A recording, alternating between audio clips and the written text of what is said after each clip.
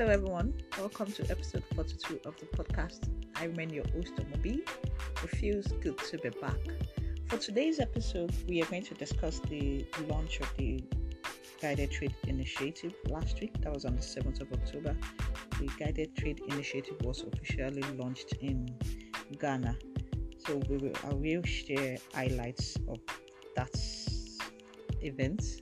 You can also listen to episode 34 of the podcast to get an idea of what the Guided Trade Initiative is about. If you do not know, I did an episode on that, and it's about some countries that have been selected to start trading under the AfCFTA with the guidance of the AfCFTA Secretariat.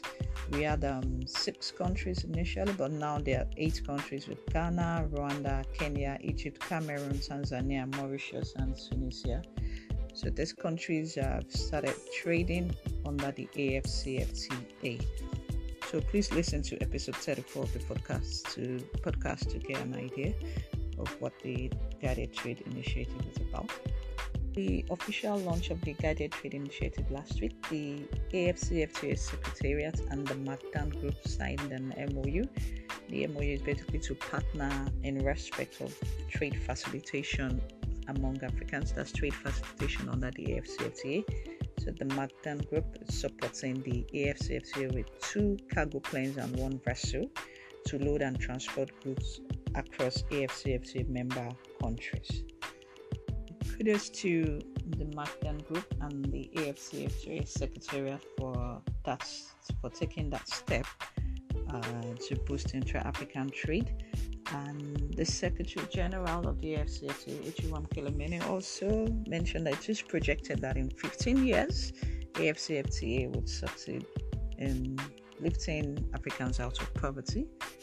We all look forward to this, and we're hopeful that the AfCFTA will be able to achieve some its objectives. And yes, so the Guided Trade Initiative is also a step in improving closer economic ties among state parties. So some of the products that have been earmarked for trading under the Guided Trade Initiative include ceramic tiles, tea, coffee, processed meat products, corn starch, sugar, pasta, amongst others.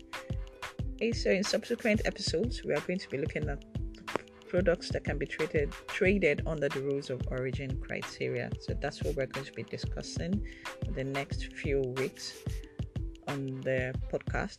So we've come to the end of today's podcast, and as usual, the podcast is for educational purposes only. If you need expert advice, please reach out to me. Until next week, Thursday, I say bye-bye.